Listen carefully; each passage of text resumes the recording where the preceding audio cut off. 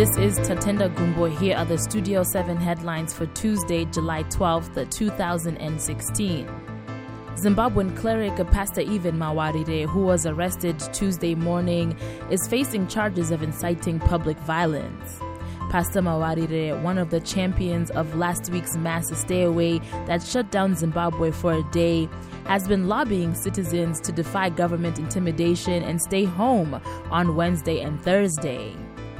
The French ambassador to Zimbabwe has dismissed as ridiculous claims by the Zimbabwean government that the country is backing Zimbabwe's social unrest following a mass stay-away last week organized by arrested Pastor Evan Mawarire, Tajamuka Sesijikile campaign, and others. And the Zimbabwe Lawyers for Human Rights earlier today visited Burombo Flats in Bulawayo's Ngumboyenga high-density suburb to investigate police brutality against civilians in the wake of last week's protests. This is the place where a child died after allegedly inhaling tear gas, which police used to flush out suspected protesters.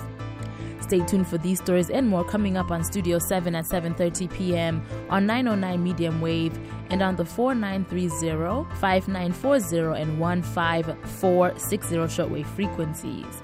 We also broadcast on www.channelzim.net. Please check us out on Facebook, WhatsApp, and Twitter.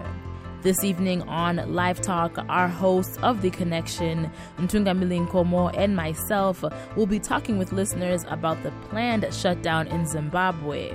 Pastor Evan Mawarire of #ThisFlag, who is leading the Wednesday and Thursday protest, is currently in police custody. Participate by sending your messages on our WhatsApp number 001-202-465-0318. The number again, 001-202-465-0318. You can also post comments on our Facebook wall or send us your number so we can call you back. Please note that we are live streaming on all Studio 7 Facebook pages. Stay tuned.